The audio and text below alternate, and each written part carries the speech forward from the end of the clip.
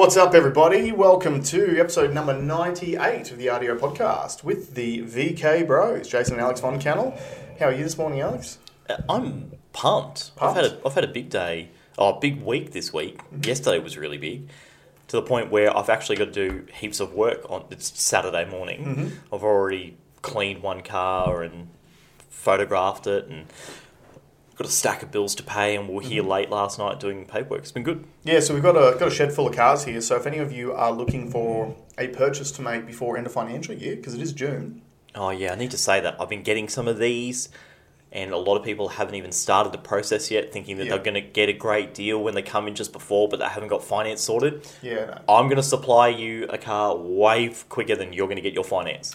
Do that first. Yeah, exactly. There is a link to on the bottom of my website. If you go to the Auto Bros website, down the bottom, on the very bottom right, there's a big green link to get mint.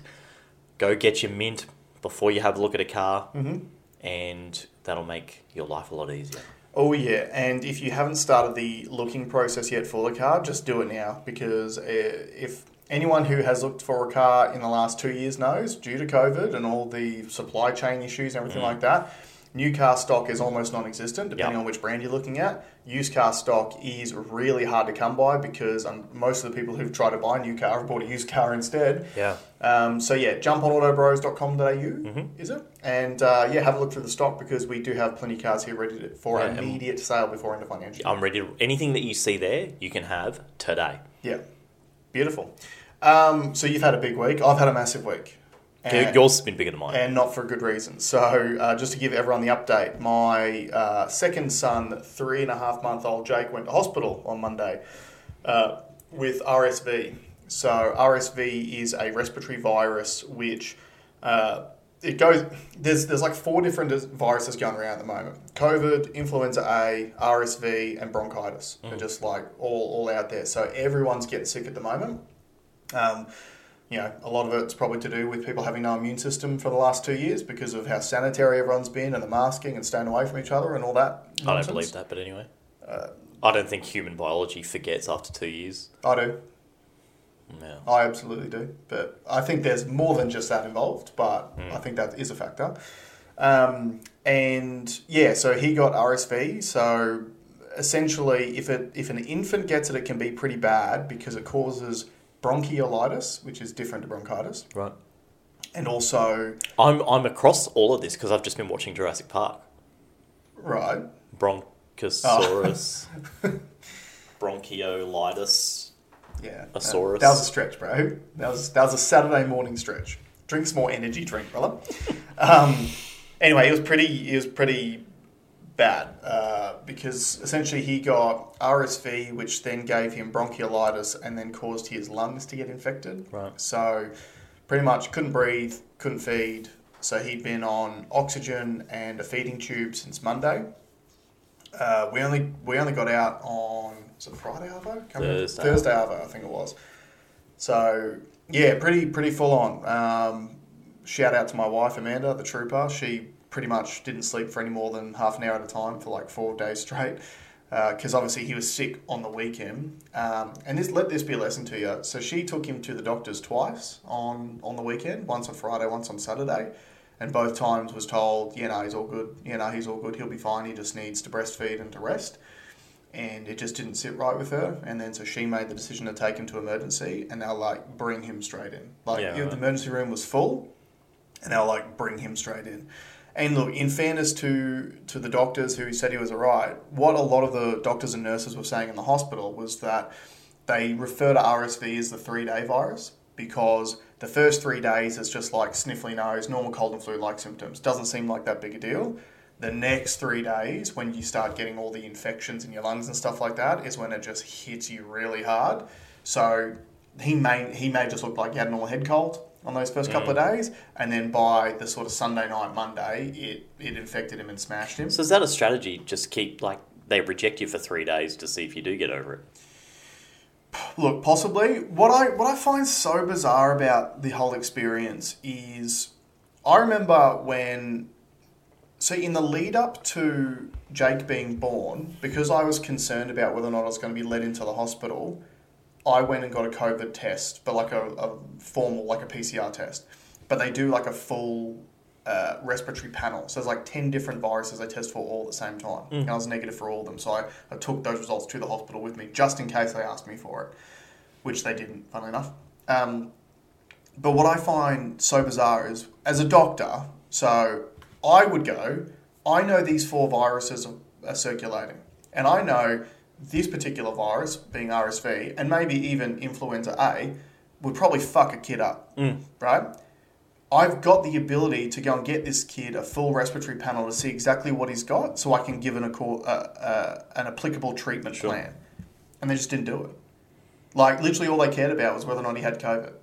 That's it. That's all the doctors care about. Yeah. I mean, we had said this earlier on, that we thought there was real problems with the fact that we're so focused. Yeah, tunnel vision on COVID. Yeah, that all this other stuff is going to... And look, the all-cause mortality's gone up, so... And it's funny too, because like I've been speaking to a lot of people, and a lot of friends of mine have been really, really sick over the past few months.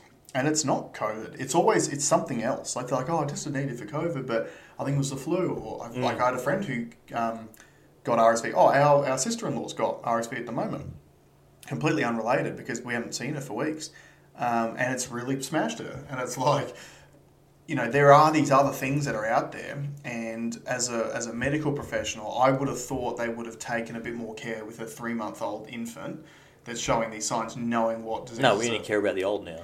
The elderly. Yeah, the elderly would have got the full panel. They did try to stick 3 jabs in him on the day when he was in there. No, I'm just kidding. But no, it was pretty cool. And how's he going now? He's doing okay. Like, he's still sick, but he's not requiring hospitalisation. So they took him off oxygen on Wednesday afternoon, and he was off the whole night. And like because they just follow basically their heart rate and their oxygen saturation the entire time they're in there. He was off the feeding tube slightly before that. But yeah, he's doing okay now. He's still a little bit sick, still a little bit grizzly, but doing a hell of a lot better. Is Amanda sleeping? No. Maybe a little bit better. Oh, actually, ironically, she probably got her best sleep at the hospital that she's had in months on the second night. Because the second night, when he was more settled, because he was on oxygen and being fed through a feeding tube, she didn't have to wake up to feed him. So she slept for probably 3 hours straight that night, which might have been the best continuous sleep that she's had in a while. Wow. So we were even joking around, going like, "Mate, can we like stay an extra couple of days? Like, you just leave the feeding tube in, and it's then like she can actually sleep It's through." a resort to you. Yeah, oh yeah, that was our holiday for the year, so that's done. Well, that makes my gripe seem really, really shallow. Let's go. Okay. And this really is we are at opposite ends of the scale here, because what I want to whinge about is QR code menu systems. So I went to Topgolf on Wednesday for lunch with mates. And one of the guys took the entire order. Yep. Food, drink, there was 3 of us. When you say one of the guys, one of your mates who was with you ordered for everyone? Yes. Or, yeah, okay, so not like a wait staff. No wait staff, because now in the age of this QR thing, the best way to do it... No, I'll list all the gripes after. So this is what happened. So he orders a meal for all of us, drinks for all of us, and a side. Now, the side was like potato jams. Yep. So that's not a meal. We all know that's not a meal. 2 meals came out, and the potato jams, and all the drinks came out. And we're like, okay, the guy who ordered, his meal hasn't come out. And I'm like, dude, it's not coming. Tell someone. Yeah. And he goes, oh, no, just wait a little bit longer. I said, it's not coming. Tell someone. So they grab a staff member. Staff member walks off. Oh, yeah, I'll sort that out for you. Goes to the kitchen and then comes back and goes, can I see your receipt?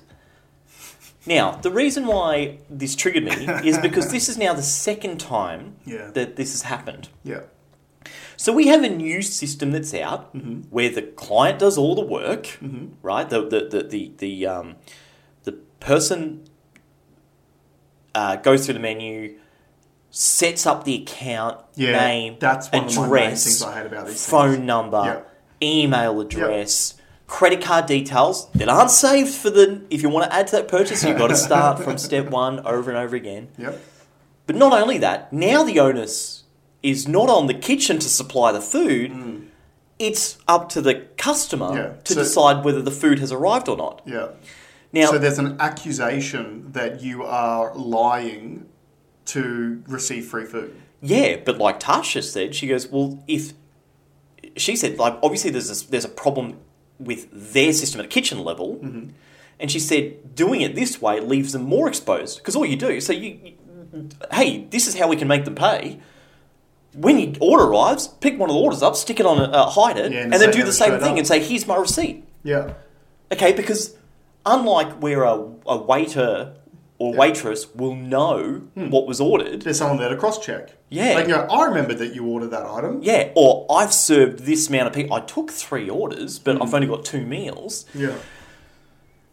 And then we got on this, because the guys that I was with are tech nerds. We're all in these whacked out businesses together. And we were talking about how disjointed that system has become. So this is supposed to have made things more streamlined. Streamlined, yeah.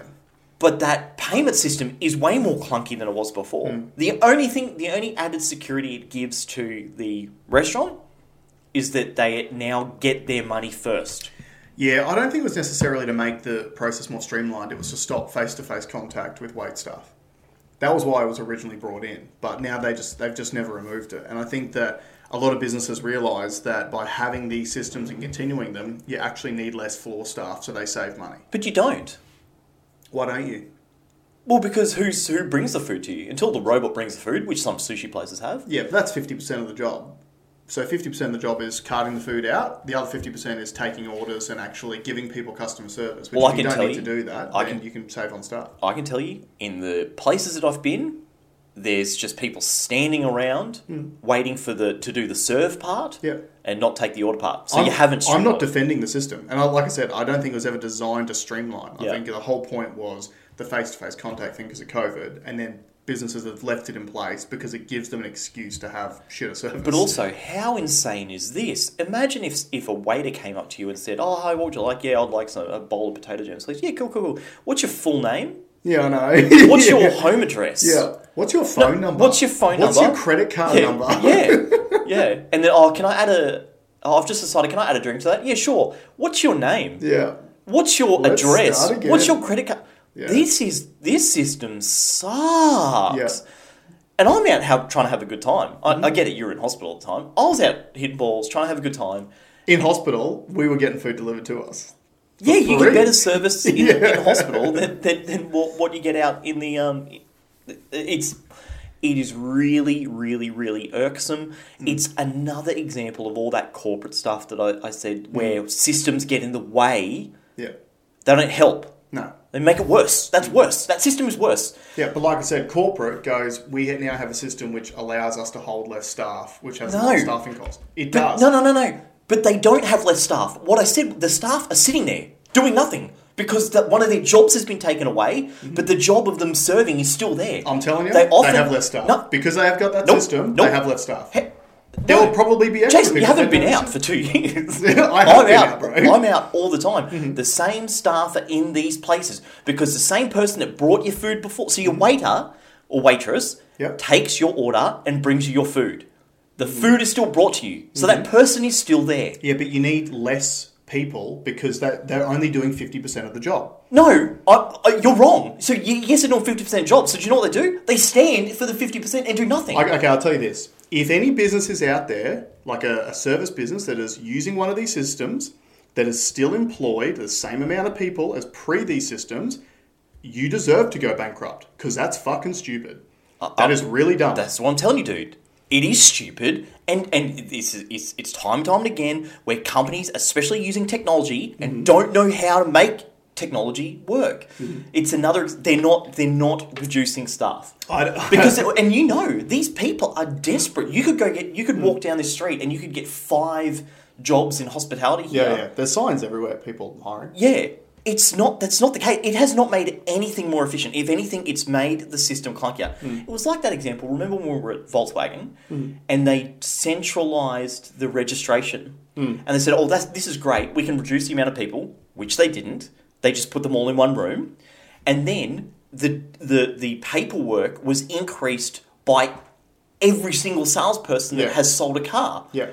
And on their mind, they're saying, hey, great, we've got this centralised unit now. Yeah. So on paper, that reads great. Except what's not recorded is how much labour goes into supplying the information that centralised system needs, as opposed to having someone on site. Do you know what's even better? When I was at Subaru, when you were at Toowong, you had to drive to Newstead to pick the fucking plates up. Yeah. So you had to go through all that system, and then it's like, yeah, cool, we've saved all this time and money. Now, let's pay a staff member to get in a car, drive down like inner city bypass, and I don't know how long exactly it takes, depending on the day and how much traffic there is. But it's a massive loss of So productivity. this is an offer for companies out there. If you're in a big organisation, I'm $10,000 a day. I'll come in and I'll talk from the bottom to the very top, and I'll look at every single system that you've got in place, and I guarantee I'll increase your productivity by minimum 20%. I'll increase it by 20%. I want $10,000 a day. I'll write your full report that you probably won't read, just like every other report that you receive. And I'll make your business better, because there's so many of these things and they do my head in. You just watch it and you're like, this doesn't... You added something. When you add something, it's supposed to remove two things, right? With technology. That's the whole idea. Yeah. I watched the movie Hidden Figures. Great movie. Oh, yeah. It's about NASA. the black ladies Yeah. that worked for NASA in the 60s. Doing all the coding. Segregated community. Not coding, it was the mathematics of it. Like, Right. They literally needed someone, a mathematician, to figure out the maths. Whereas, that stuff's mental. The computer was being introduced at the same time. Yeah. And it was like, oh, this computer can do 100 calculations in the time that you can do. So that was an example of where they got rid of an entire room of people that was replaced by one computer, albeit the computer was the size of a room at the time. Yeah, and had less processing power than what your phone currently has now. Yeah. Oh, yeah. We landed people on the moon. With less. Allegedly. With less technology. Well, than an iPhone. some say that it's less than a calculator. Yeah, right. Yeah.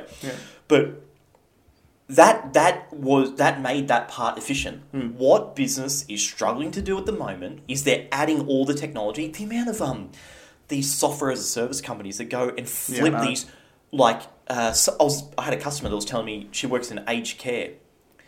They spent $500,000 on a system to do rostering that didn't work, yet they still got paid. Yeah.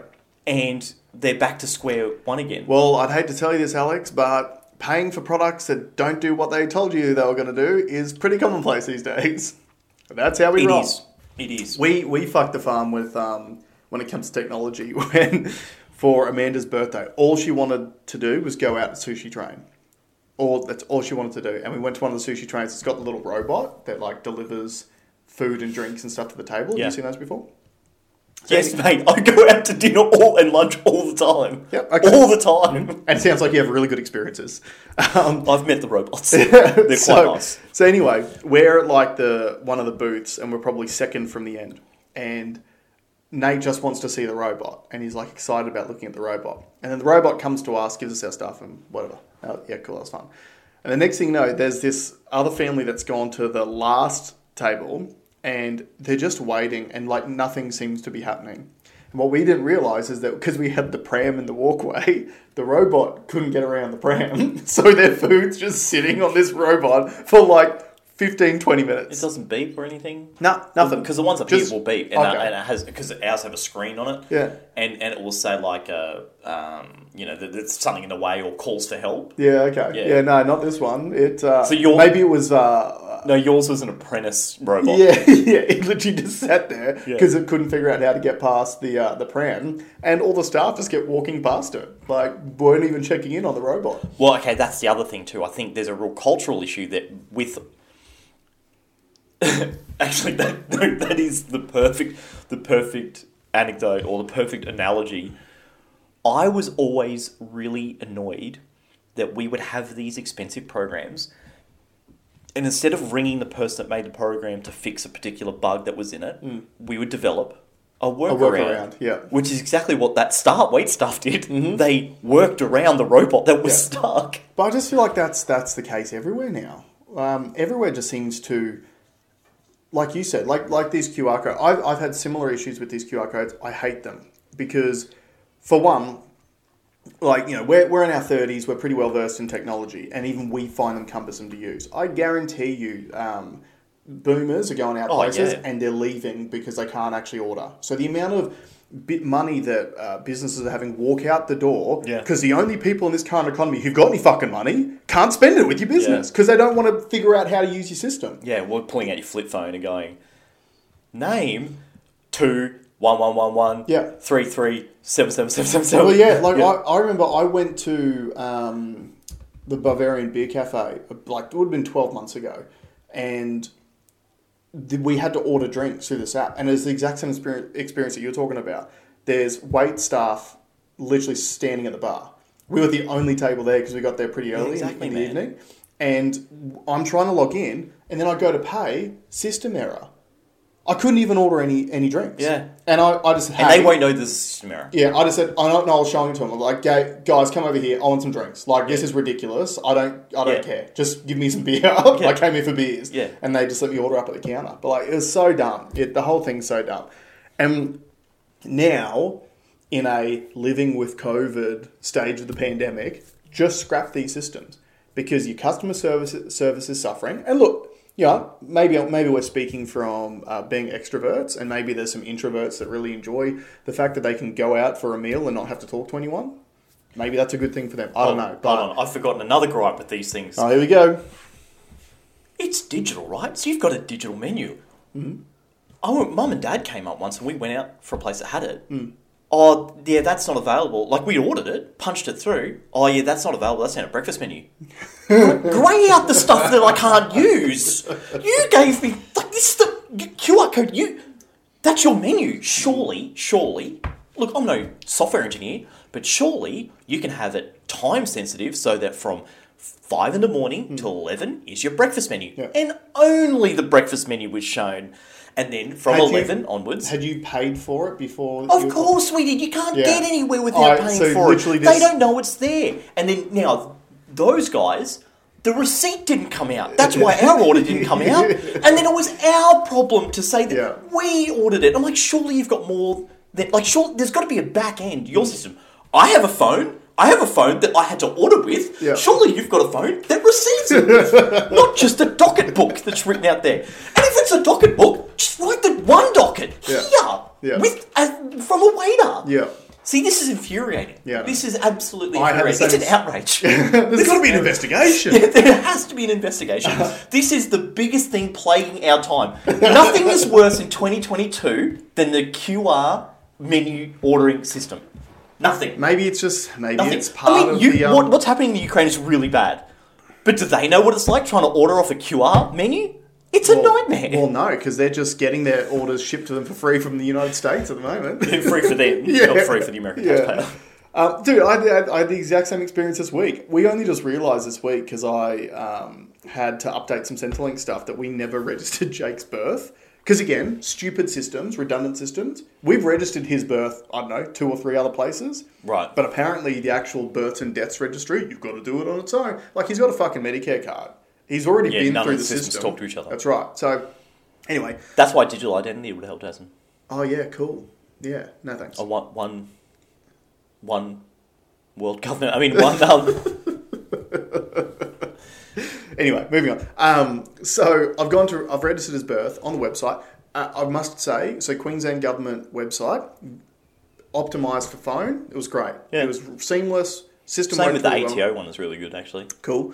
So worked really, really well. Anyway, I get through and it gets to the part where it's like, so you've put in all the details. That's cool. Do you want to order a birth certificate at this point? And I'm like, yeah, well, he's going to need it at some stage down the track, so like get a passport or whatever. So go to order the birth certificate, and they're like, oh, do you want to order a commemorative? So you get like the normal one and like a commemorative one. Yep. I'm like, yeah, it's like $6 or something. Yep. All right, cool. I'll get a Queensland Maroons commemorative birth certificate. Might be worth something one day. So anyway, I order it, I pay for it, get the order confirmation emailed to me, happy days. Shortly afterwards, get another email.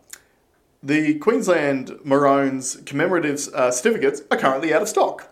So there's no information as to, am I getting refunded? Am I getting a different certificate? Am I just waiting? Like, it's a certificate. Print out another one. It's a piece of paper. Just print one. And that's the other thing too. Like, I still don't know if I'm getting anything. I think I've just given them money and they've just taken it and I get nothing.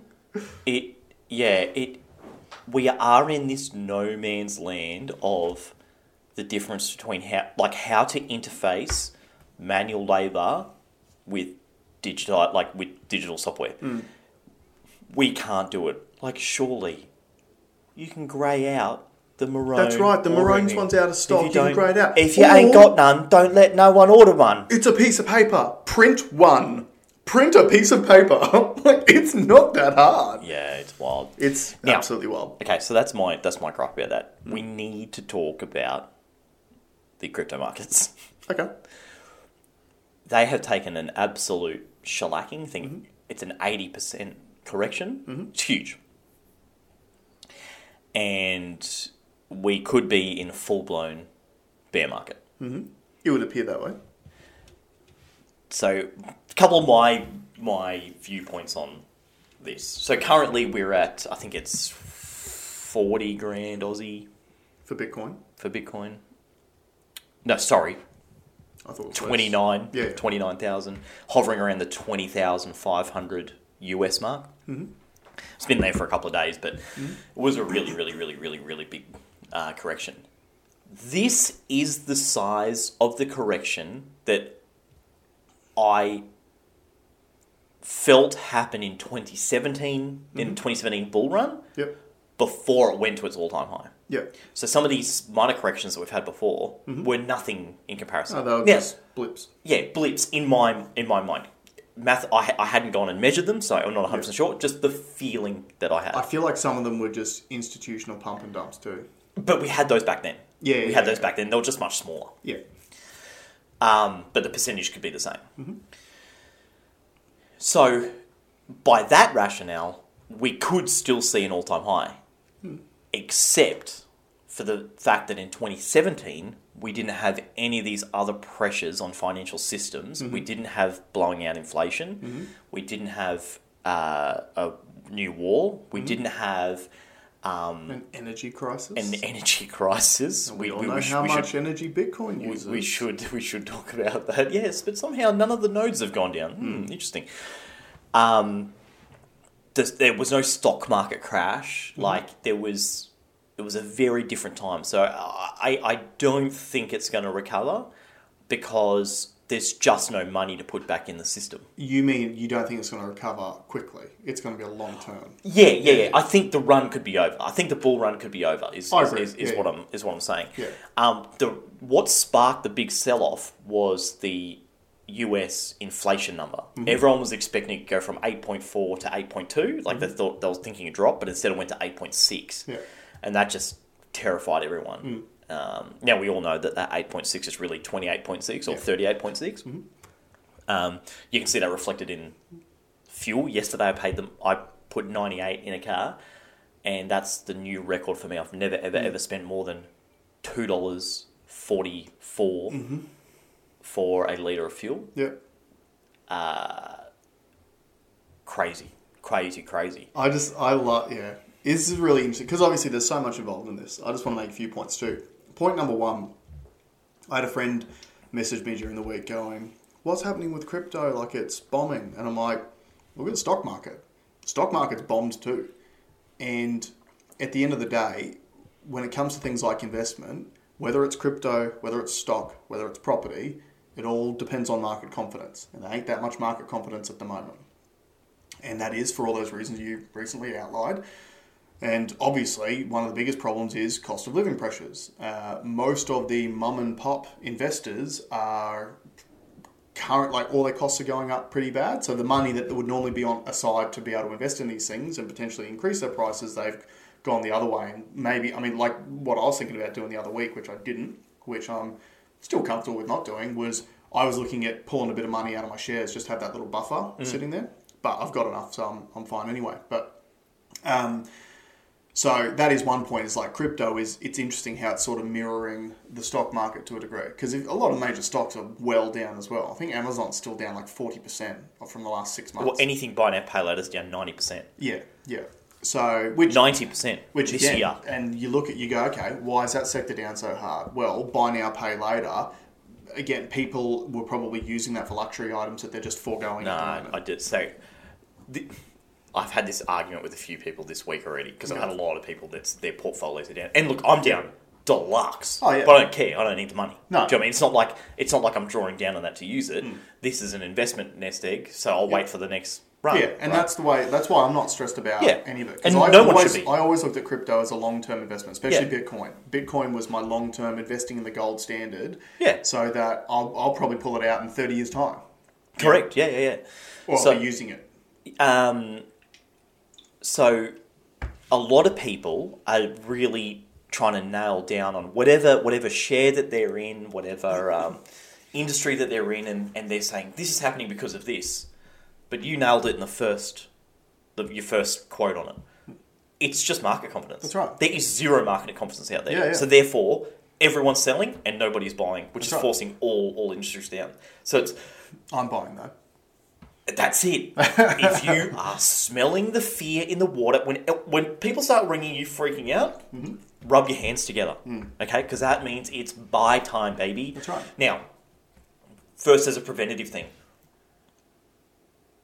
I don't do any leverage trading. Yeah. Okay, so what that means is I don't borrow to play on markets. Yeah. So all those idiots who remortgage their houses to buy Bitcoin, they're the ones who are in very big trouble. Well, can we talk about Michael Saylor? We can. I was just going to say, one of the reasons why the crypto market tanks very, very quickly a lot of the time is because people are leverage trading, and then when their margin calls come in and they're supposed to be able to pay up, their entire accounts are being wiped out. So it can happen in seconds. Yeah.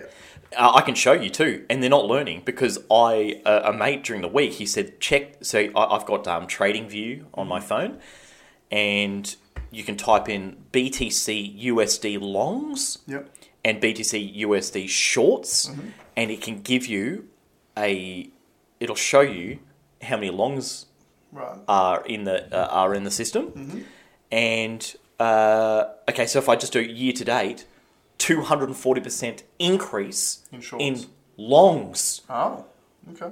So if these people leverage trade, they're done. Yeah, they're gone already. And then when you go to and when you go to shorts, so if I do the year to date shorts, see how they chop up and down, and down, and there's only there's 150% increase now, but that would have happened in the last couple of days.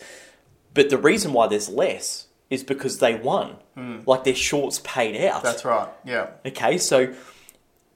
I'm assuming there's a lot of leverage in here. A lot of leverage. I agree. I absolutely agree. I kind of feel like I think there needs to be some government rules around. I know I'm anti it, but what I want to say this: I think I'm a pretty savvy investor, and I have done my ass on leverage trading. Yeah. And you shouldn't be able to go and get a 99x loan at the click of a button. So now some of these platforms are making you fill out a survey first, which I think is great. I reckon maybe that's the answer. Maybe there is a really stringent course that you're put through to understand exactly what it is that you're doing. But I can see why they allow that function to sophisticated investors, because it is dangerous. And I remember when I was texting you and I was playing with Dogecoin at 99x leverage. I'm like, I made $150 in like 6 seconds. Oh, it's gone. Right? It's like that. And that kind of, I mean, you're only really doing the position that you've got, but if you're taking loans out and then leverage trading, it's crazy. It's literally dangerous. It's like taking out a personal loan and going to the casino and just putting it all on red and then all on black and then all on red and just hoping that you're going to win every single time. And the one time that you don't, you're wiped out. Yeah. It's just not worth it. Now, I want to put this message out there because I have to start putting all this stuff into one place because I talked to heaps of people and heaps of people reach out to me in different ways. Yeah. But I want to kind of centralize it all in one spot. If you bought stocks at the top, if you bought crypto at the top, if you bought property at the top, but it was for investment purposes, turn the app off. Yep. Don't look at it. That's right. Go for a walk. Come back in 12 months. Yeah. Just hold it. Yeah. One guy was down heaps. He rang me. He wanted to sell out and buy back in. Like, no. What an idiot. No. You're already in, bro. Yeah, you already own that stock. Just deal with it. Hold it. Okay, it's just a matter of time.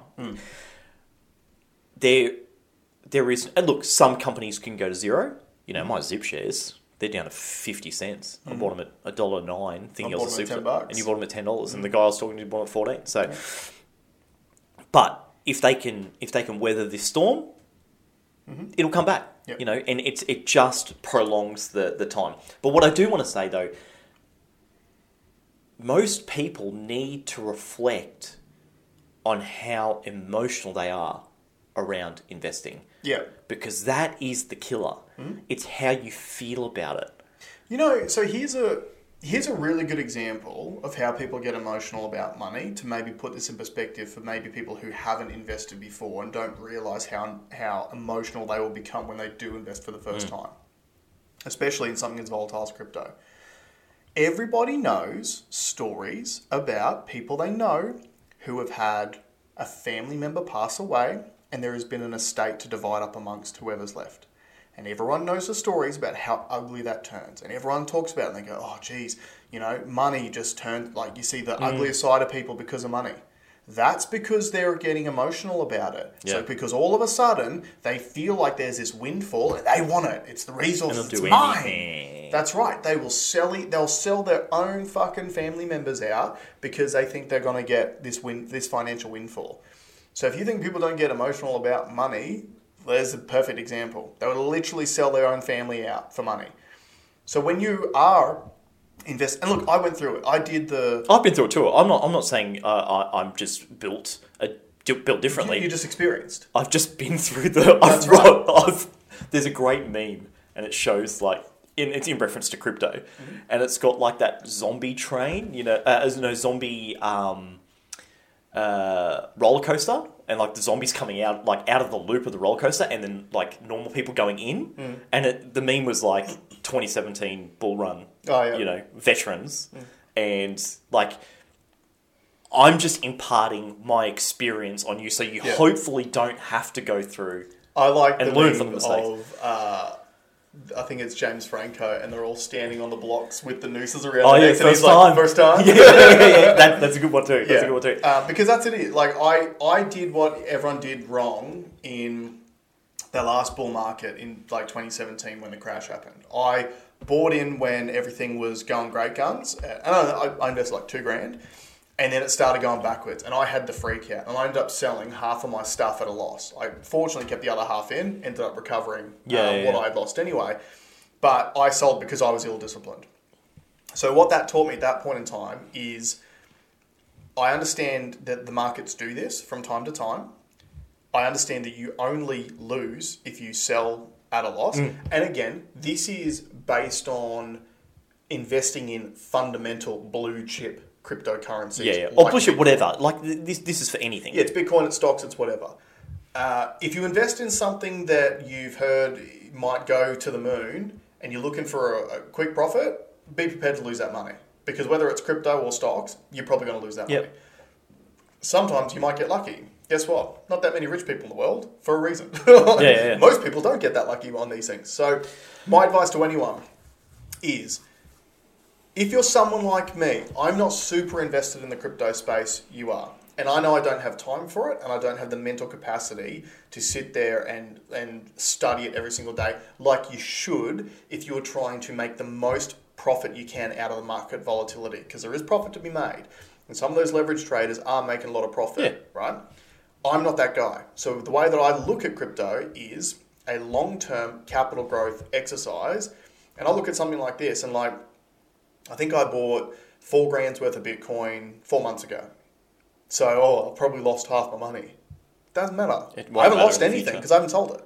So now I'm looking and I'm going, okay, cool, I'm going to buy some more now. And Bitcoin, to me, like it's the best thing to buy right now because it is the blue chip stock, it is the gold standard, and it will eventually recover. Yeah, you just dollar cost average. Yeah. I mean, there's going to be people in the future, like your kids are going to say, I can't believe my dad bought $56,000 Bitcoin. Yeah, I know. They're going to say that. Now, I want to add on to the point. if you are looking at making a large, whether it be investing, I spoke to someone during the week who is going through the process of buying a unit, and I'm like, why are you buying? Are you buying it for a place to live, or are you buying it to get rich? And he goes, oh, no, I want to make money out of it. And I'm like, okay, what sort of research have you done on the marketplace? None. Okay, what do you know? What sort of yield you're going to expect out of that property, and what kind of capital growth that area's had? Yeah. No. Do you know what your costs are going to be? Yeah. Do you know? Yeah. Have you done a spreadsheet to say this is how much I'm going to go in, and this is how much it's going to cost me? And have you compared that to maybe renting and then going in the stock market? No. Have you factored in the raising interest rates, which whatever you pay for now is going to even though raise in the next 12 months? Yeah, even though they're giving you a bracket up to 6%. You know, when the real rate is 6%, you'll need to know what it's like to do it at 9%. You know, and it's still extra cost, so you have to pay for. But his answer was no, and I was like, dude, do that first. You need to know. I'm going to write a book one day. Yeah, and the book is going to be called something along the lines of Just Know. Okay, we've got all the information in the world. And I think it's crazy to think that you're willing to sign up for a 30-year commitment without at least doing the sums first. Yeah, that's right. Okay, now, lots of young guy, lots of external pressures, parents saying, just buy, right? As we've said before, that's how the parents got rich, because that's how it worked in their lifetime. Yeah. Right? When they were at the same age, buying property was the ticket to the moon. Yeah. Because you're going to buy your $100,000 house and you're going to sell it for $1 million 20 years later. If anyone wants a great combat when their parents are saying, that's how you do it, safe as houses and blah, blah, blah, blah, blah, just ask them, how much did they pay for their first house? And then ask them, and then they'll go, oh yeah, but I was paying 20% interest. And go, okay, so your house was $40,000, and how much did you earn? Okay, you earned $40,000 a year. Okay, so as a proportion, it was 1 times your yearly wage. Was your mortgage at 20%? Okay. So now I'm getting paid 80, so I'm getting paid twice what you are, but I've now got to pay 15 times more for the property, but at 5 times less interest rate. Yeah, I'll take your scenario over my scenario. Because you're also paying a smaller interest rate off a much larger amount. Do you remember when I had the argument with an old boss, and he goes, yeah, but it's because you guys want too nice houses. I only had 1 bathroom. Yeah. I saw a good comment about this on a Facebook thing the other day. There was some news article about how this pensioner was like, I really hope that the banks pass on the interest rate rises to my savings account because I'm getting a little bit skinned. And someone had commented on it going, maybe you just should have gone without more times in your life. Like, clearly you've just wanted to go to cafes and stuff all the time. And, you know, maybe if you didn't do those things and you saved more money, then you'd have more money in your bank account. See, it's not that helpful, is it? Like, see what it's like to be a millennial now? I saw someone's Twitter handle, which was like, I'm long on smashed Avo. And he was like an investing guy. But yeah, so just know.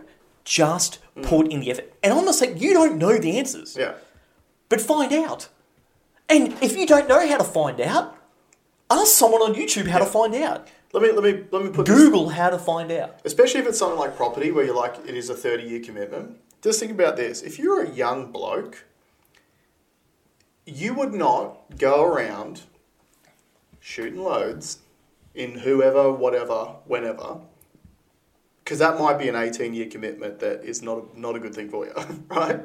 That's only 18 years. This is 30 years. This is 12 more years. Yeah. So that's how dumb that decision would be to make. This is dumber. This is even dumber. And you're right. Like, I think that... Remove the emotion, though. Remove the... So the emotional response is, okay, my parents said to do it. Yeah. Society says to do it. There's no one... I'm the only guy in this guy's network saying, hey, maybe you should have a look at some alternatives. Maybe you should do some research and think about it first. I'm the only one saying it because everyone else is just saying the easy thing, which is, do it. Yeah, it's great. Yeah. Because they've done it, because they were, they succumbed to the same level of pressure that their network did. Yeah. But I've done it. I did the sums. 3% yield. So mine was renting off its head. Yeah. Sure, I had some squatting, but even with all that, I got a 3% yield. If I were to put that same money in the stock market, Yeah. right, in an ETF like I'm in now, Yeah. I would have been 5% per year better Yeah. over 15 years. Mm-hmm. Yeah. Do I want to be rich, or do I want to stay a homeowner? Yeah, that's right. You know? Yeah, and it's like Warren Buffett's famous saying, no one wants to get rich slow. And that's half the problem, is that everyone's like, oh, I've got to get into... Like, you think about investing, and you go, I've got to get into the thing now before I miss out. So, the amount of people that probably jumped into crypto for the first time this year, because they're like, oh, it's going through the moon, I've got to get in now. I've got to get in. Stay in. If you got in, stay in. But same as housing, or like, you just need to understand that unless you are going into business and you're creating a brand new product which is going to change the world, you're probably not going to get rich quick by just investing. Whether it's property, whether it's crypto, whether it's shares. It is a long-term commitment for long-term wealth creation, and that's the way that you need to look at it. And if that's not something that you're happy with, cool. Take that money that you've got, sit down and go, how am I going to create a product that revolutionizes the world? Yeah. And figure out how to get that to market and be the first to do it and do it properly with all the patent protections and everything and the intellectual property protections. And then create instant mega wealth that way. But the problem is, I think so many people are so misguided when it comes to investment, because you're right. Like, I think the majority of it comes from your parents, because they had a strategy that worked for them when they were kids, or they didn't, and they've just heard that it worked for someone else, so they've told you to do it too. Yeah. And it may or they've told you nothing. Yeah. And you're out there on your own. Yeah. I mean, it's a whole bunch of things too. For me, it's even things like university education. Like, a lot of us were told, got to go to uni, or you won't get a good job, or you won't make enough money. Well, there's fucking heaps of money out there for people who don't have university degrees. Yeah. Like, you actually need to go, okay, what do I want to do? What am I trying to achieve? How much do I know about this thing that I'm considering doing? Can I take 3 extra months to really bury myself in the information around that subject, so I actually know what the fuck I'm talking about before I go and do it? Well, that's what Michael Saylor said. He's like, you should do 1,000 hours of research before you make a move. Yep. And you know, what does that equate to in days? Can you do the maths? I don't know. But it sounds extreme. But you're about to sign up for a 30-year loan, which is a lot more than 1,000 hours. Now, on the Michael Saylor thing. So MicroStrategies is the largest institutional holder of Bitcoin. He's got like 150,000 Bitcoin. Oh, it'd be 41 days straight. Okay. You're doing 24 hours a day. So would you put, could you say it's 6 months, 12 months worth of... It's probably 12 months worth of actual research at a reasonable level per day. Yeah. Is that fair to ask as a fair exchange for a 30-year commitment? Well, look at anyone who is a superstar in any field. They've done more than 12 months worth of dedication to their craft. Yeah. So MicroStrategies owns, I think it's 150,000 Bitcoin at what's called a strike price, like a dollar cost average price of $22,000 US per Bitcoin. Yeah. So they've been buying. They bought some cheaper ones, and they bought some a lot more expensive ones. Yep. And it was believed that there was a margin call that he would have to pay if it went under 22. So if it hit 21, then he would be at a $1.5 billion loss, and that he could potentially have to pay that out because he's leveraged to buy that 150,000 Bitcoin. Now, I was looking for that figure because I was in my head. I said, if he's got that sitting on an exchange or whatever their system is, and he has to dump that 150,000, like if you had a long on that kind of, you've bought the Bitcoin, but it hits that strike price, it sells automatically at whatever that price is, and you just have to pay the difference. So I was expecting if it hit 21, then it could go back down to $12,000. He has since come out and said, everyone that thought that is just a Twitter troll. I've got ways to cover it. Right. Okay, so he's still in. He's still obviously bullish because he's done nothing. He's done nothing with that amount. But that was an interesting, that he will be someone that's built into Bitcoin folklore. Like Elon's the Doge guy. Michael Saylor really is the patron saint of Bitcoin, but keep an eye on that. Someone had said that it would be good to buy MicroStrategy stock now. Like if you were not so this guy's an anti-crypto dude, but he's like, well, I've seen what happens, but I'd be more comfortable investing in MicroStrategy, So keep an eye on what happens in that space. That's going to be very interesting because I think we drop. I reckon we end up back at $12,000-$13,000 US. Yeah. Yeah. Yeah, you're probably right. Because, when I look at the world and I go, for me, crypto is an asset that institutions have started investing in, but the institutions want a return. And typically, unfortunately, where that return comes from is they take it from the mom and pop investors who invest in it at the wrong times and then sell out and they lose their money. And that's how crypto works. It's basically No, that's how all markets work. Yeah, that's right. But crypto's the same. So I mean, that's what the housing market has done to get... So each boomer that made a fortune out of property they did it by selling it to else. young people. That's right. Yeah, it's a good point.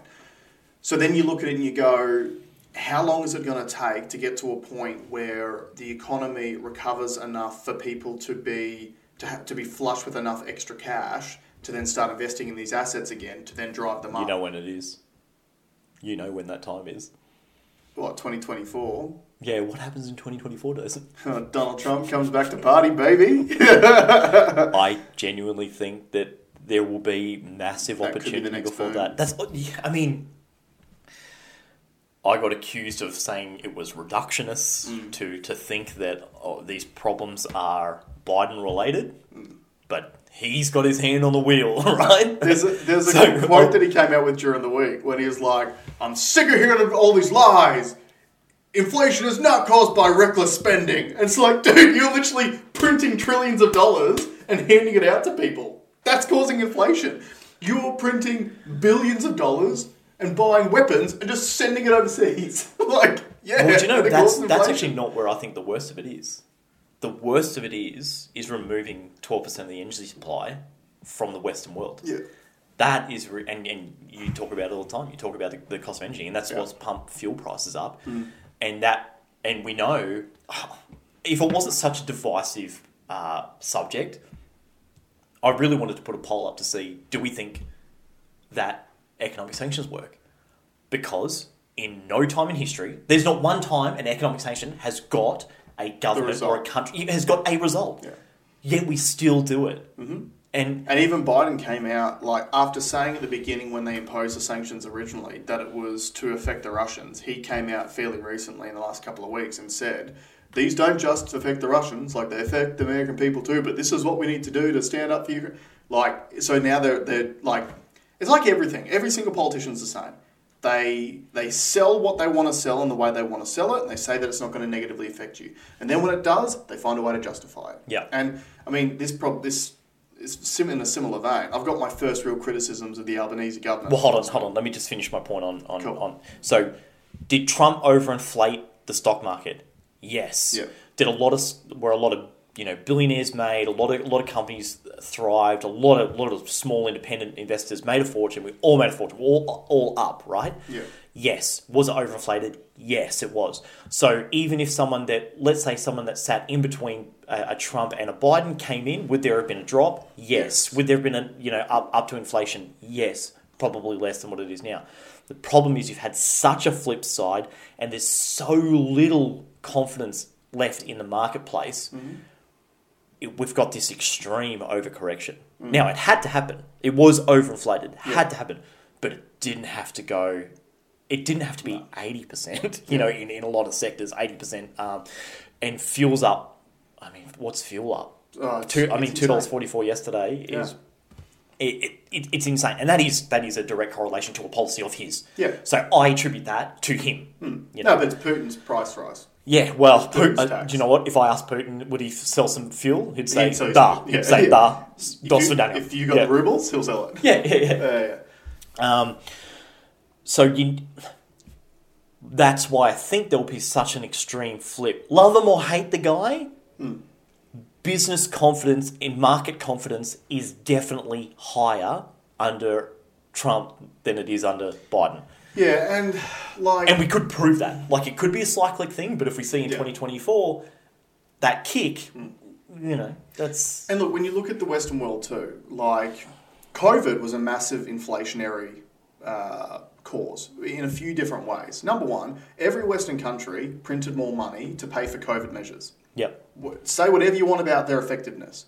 The reality is, the money that was spent on all of the COVID safety measures, vaccines, protective equipment, hospitals, all the stuff. Making people stay at home. Making people, loss of economic productivity, closing down of businesses, all of that stuff was a result of policies due to COVID. So that creates a level of inflation. Obviously, the Ukraine war, which everyone just wants to blame as the main cause, it ain't the main cause. We were already experiencing inflation prior to that. Yep. Right? Has it made it better? No. It has made the problem worse.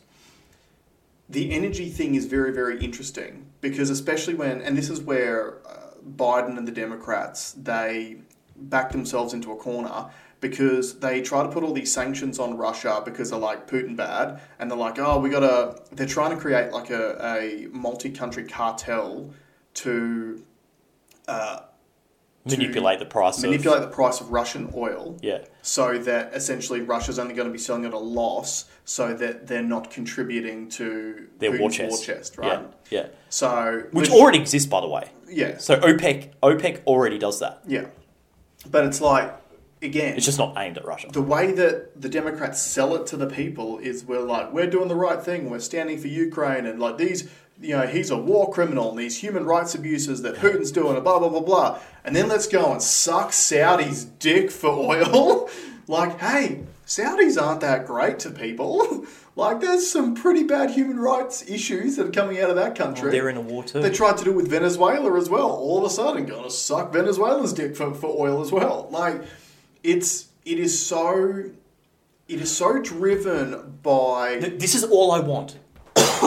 This is all I want. Yeah. I want us to be honest. Yes. I want us to say, war in Ukraine, bad. Buying your petrol, good. Yeah. Okay? Let's be real. That's right. We know... Sorry. We know the sanctions don't work. Mm-hmm. Don't do the sanctions. Yeah, remove the sanctions. Saudi Arabia oil good? Take a second, bro. Take a second. I know you want to get this point out. I'm so excited. Take a second. Saudi Arabia oil good? War in Yemen bad? Yeah. Okay. Do you guys know there's a war in Yemen? Cutting heads off gay people also bad. Yeah. All right. But if we are honest about that, we can all move forward. Yeah. Let's understand that, and it kind of relates into, and I don't want to move completely off the topic, and I don't know if we spoke about it last week about Golf Live or Live Golf. No, we haven't spoken about it. The Saudi-run golf tournament that goes up against PGA. Mm-hmm. And you've got the PGA saying, Khashoggi, like pulling up Khashoggi and how could you take Saudi money? Well, we take Saudi oil. That's How right. is it any different? That's right. Like did you and PGA has a PGA tournament in Saudi. In Saudi, that's right. Let's just be real. Go out there and say, hey, I don't like this. I don't like this competition.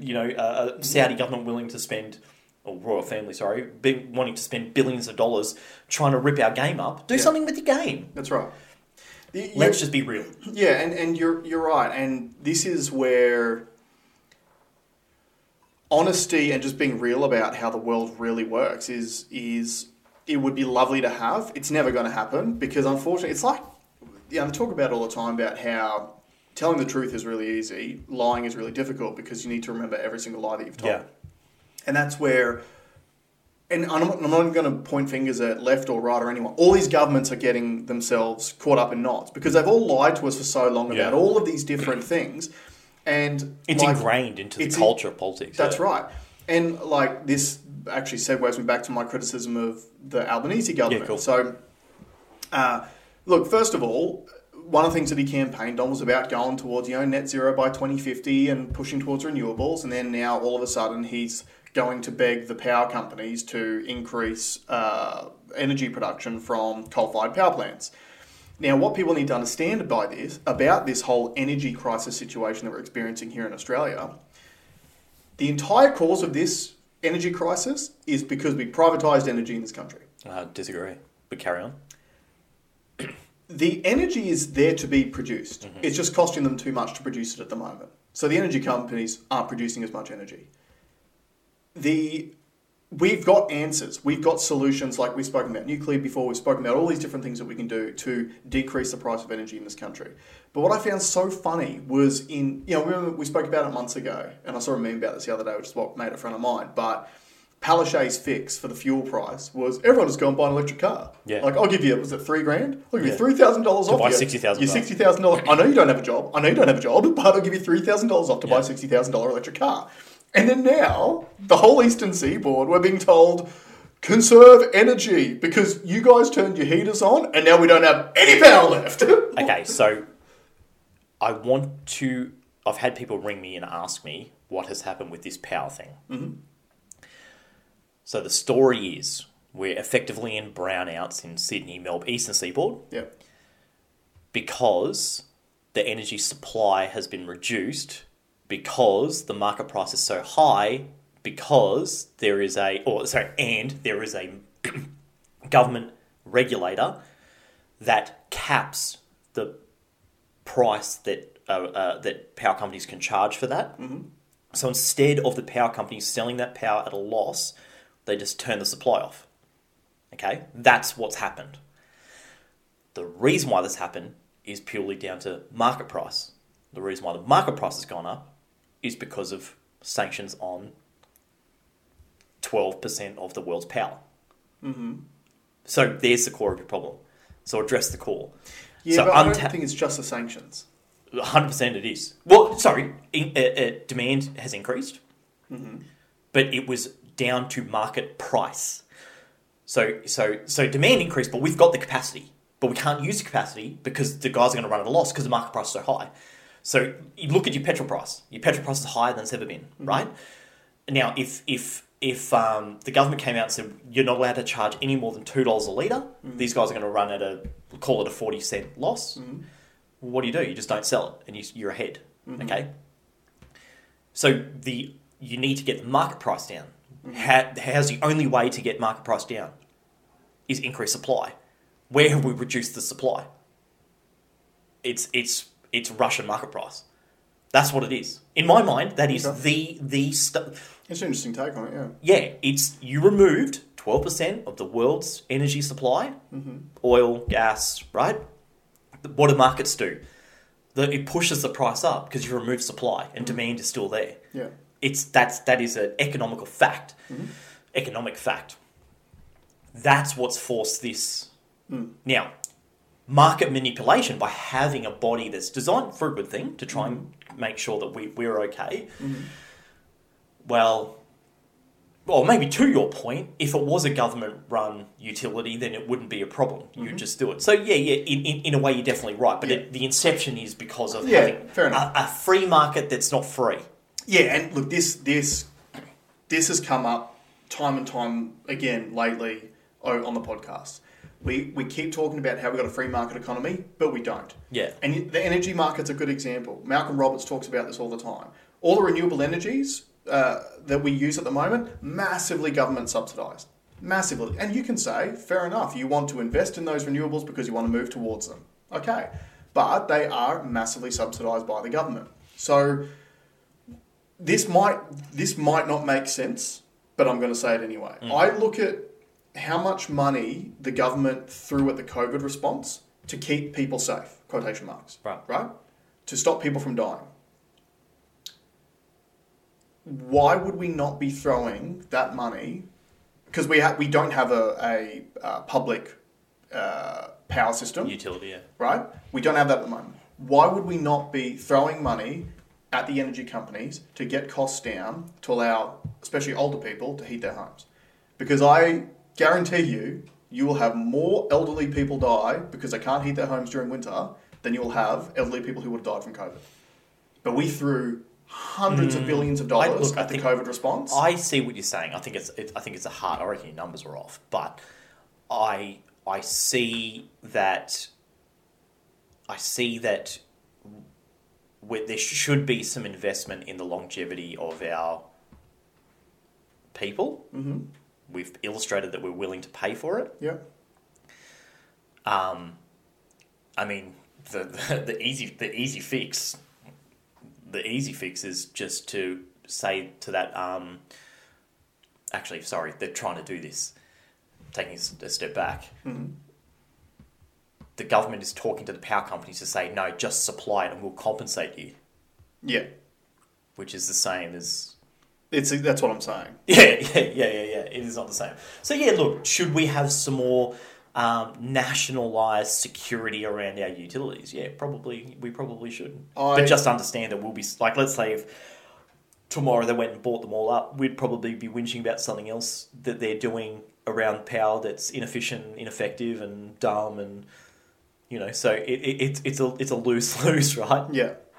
So here's something. So just out of interest, I was like, because I know that normally, like Origin Energy's in the top 10 for the most profitable countries in Australia. Companies in Australia. So I just did a quick search of the most profitable Australian companies of 2022. And now, number 1, Rio Tinto. Number 2, BHP. Number 3, Fortescue Metals Group. So what do these guys all have in common? Miners. So mining Australian resources and selling them for massive profits. Number 4, Commonwealth Bank of Australia. Number 5, Woolworths Group. Number 6, ANZ Bank. Number 7, National Australia Bank. Number 8, Westpac Bank. Number 9, Macquarie Group, so a bank. And number 10, Transurban Group. So think about the... What does Transurban do? Transurban... Are they trucking? I think so. Or trains? Highways and rail tracks. Oh, is that sweet? Is that sweet Northern contract that it blew out by like $4 billion? Transurban Group Limited engages in the development, operation, and maintenance of toll roads. So they're doing God, right. Don't even get me started. So think about this. So we talked about inflation, and one of the things that the RBA has done is increased the interest rates to try to curb inflation. Yep. And all the banks passed on that rate straight away. They're all in the top 10 most profitable companies in the country. So just to give you, paint you a picture, I'm not sure how much the mining companies make, but I know that that Woolworths Group, that's $1 billion a month in profit. Yeah, right. And if the banks are more than that, I know Commonwealth used to make $1 billion a month in profit as well. Yep. And yeah, they haven't done it this time around, but you'll start to hear this rhetoric in the news as the cost of lending has gone up. Yeah. Remember, that's what it used to be. That was the old, every time they're going to put a pump, markets are so much harder. So, the cost that we have to borrow money from overseas, which they don't do, it's just printing new money here anyway. Yeah. How long have we gone? Just over an hour now, so we can wrap it up soon. But that's the thing, isn't it interesting how, because I think we talked about inflation a little bit last week, didn't we? It might have been the week before. And literally this came up this week, the raise to the minimum wage. Oh, yeah. We need to address this quickly. The raise to the minimum wage is a really bad idea. And the reason for that is because at the moment we have a supply and demand issue, which is why everything is so expensive. Because it is more expensive to supply it in the first place, but the demand is still extremely high. The whole point of putting interest rates up is to discourage people from spending money elsewhere in the economy, because it increases the cost not only of the homes you currently own, but it also stops people from going to buy new homes because the costs are higher. So the whole idea is to put a downward effect on spending. Then we've gone out and we've taken minimum wage earners, who are traditionally the group, this is a generalisation, who spend instead of save or invest, and we've just given them more money.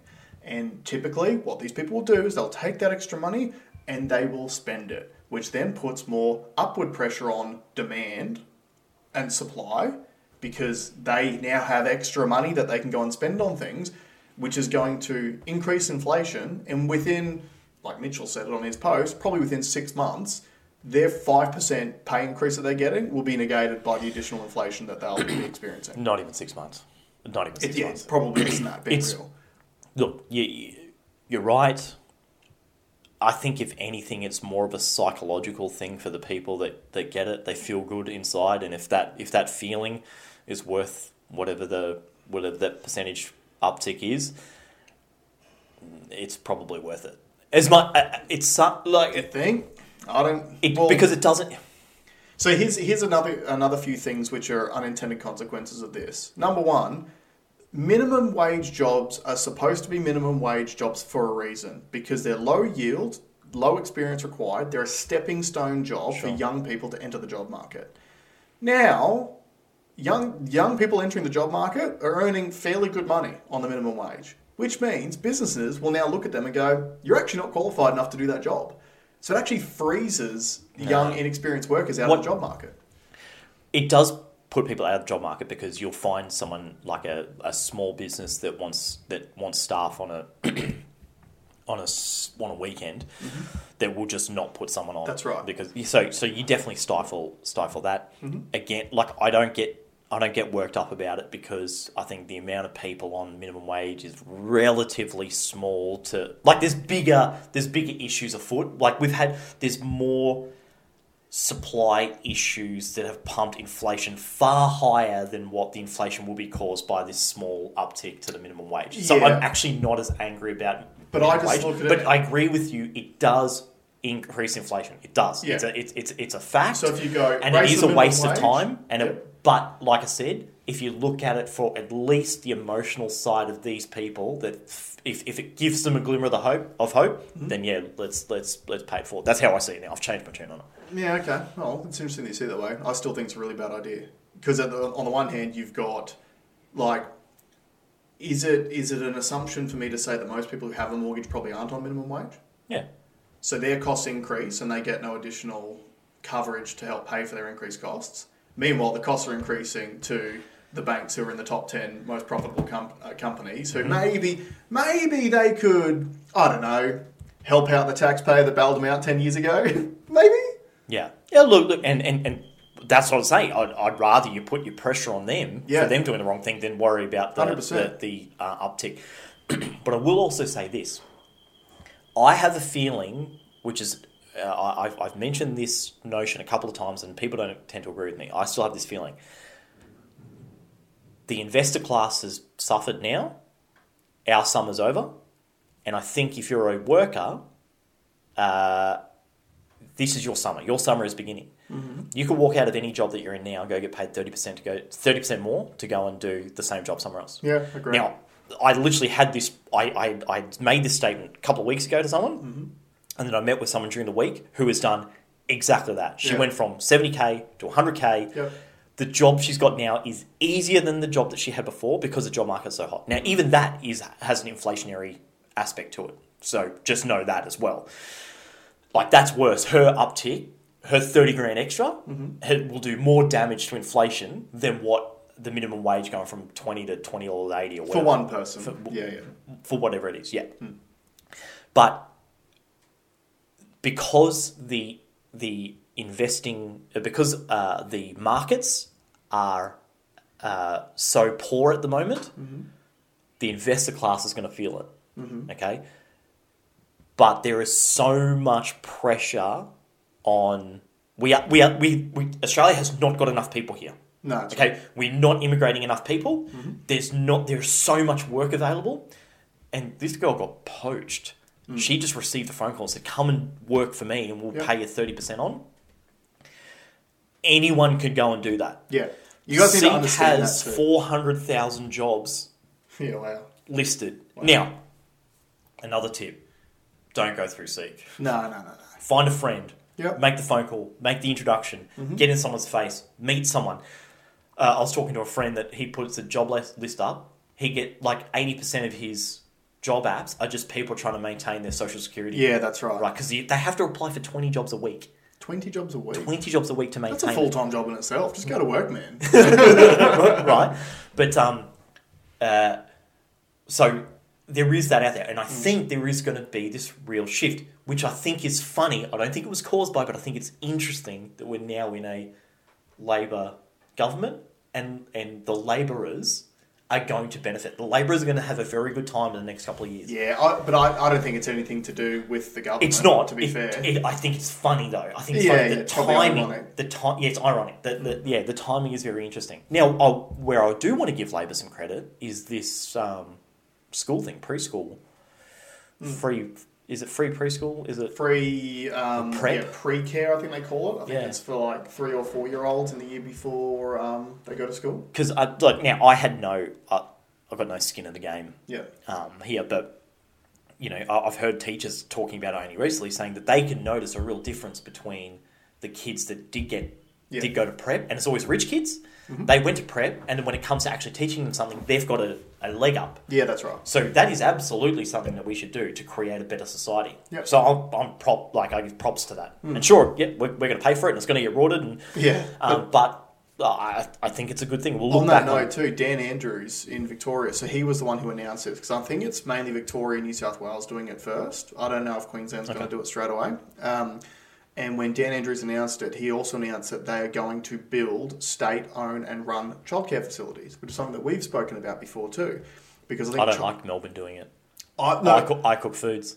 Oh, for sure. Totally get shut it. Down the he's probably invested in it, and he's going to make a fucking packet out of it. I cop that. Yeah, let's keep an eye on that. But again, we've said it a million times before, a good idea is a good idea. Yep. And just because I hate the bloke, and I think he's an absolute corrupt scumbag, and I'm sure he's getting paid somewhere along the way in this, it's still exactly what we spoke about the other week, where we've got state schools and we've got private schools, but we've only got private childcare, and the majority of private childcare is paid for by the state anyway through the childcare subsidy. Yeah. So why would you not have more affordable state-run childcare facilities available? And I think that's a step in the right direction. Yeah, and more options means more competition, and then that's more competition. Right. Yeah. So props to that.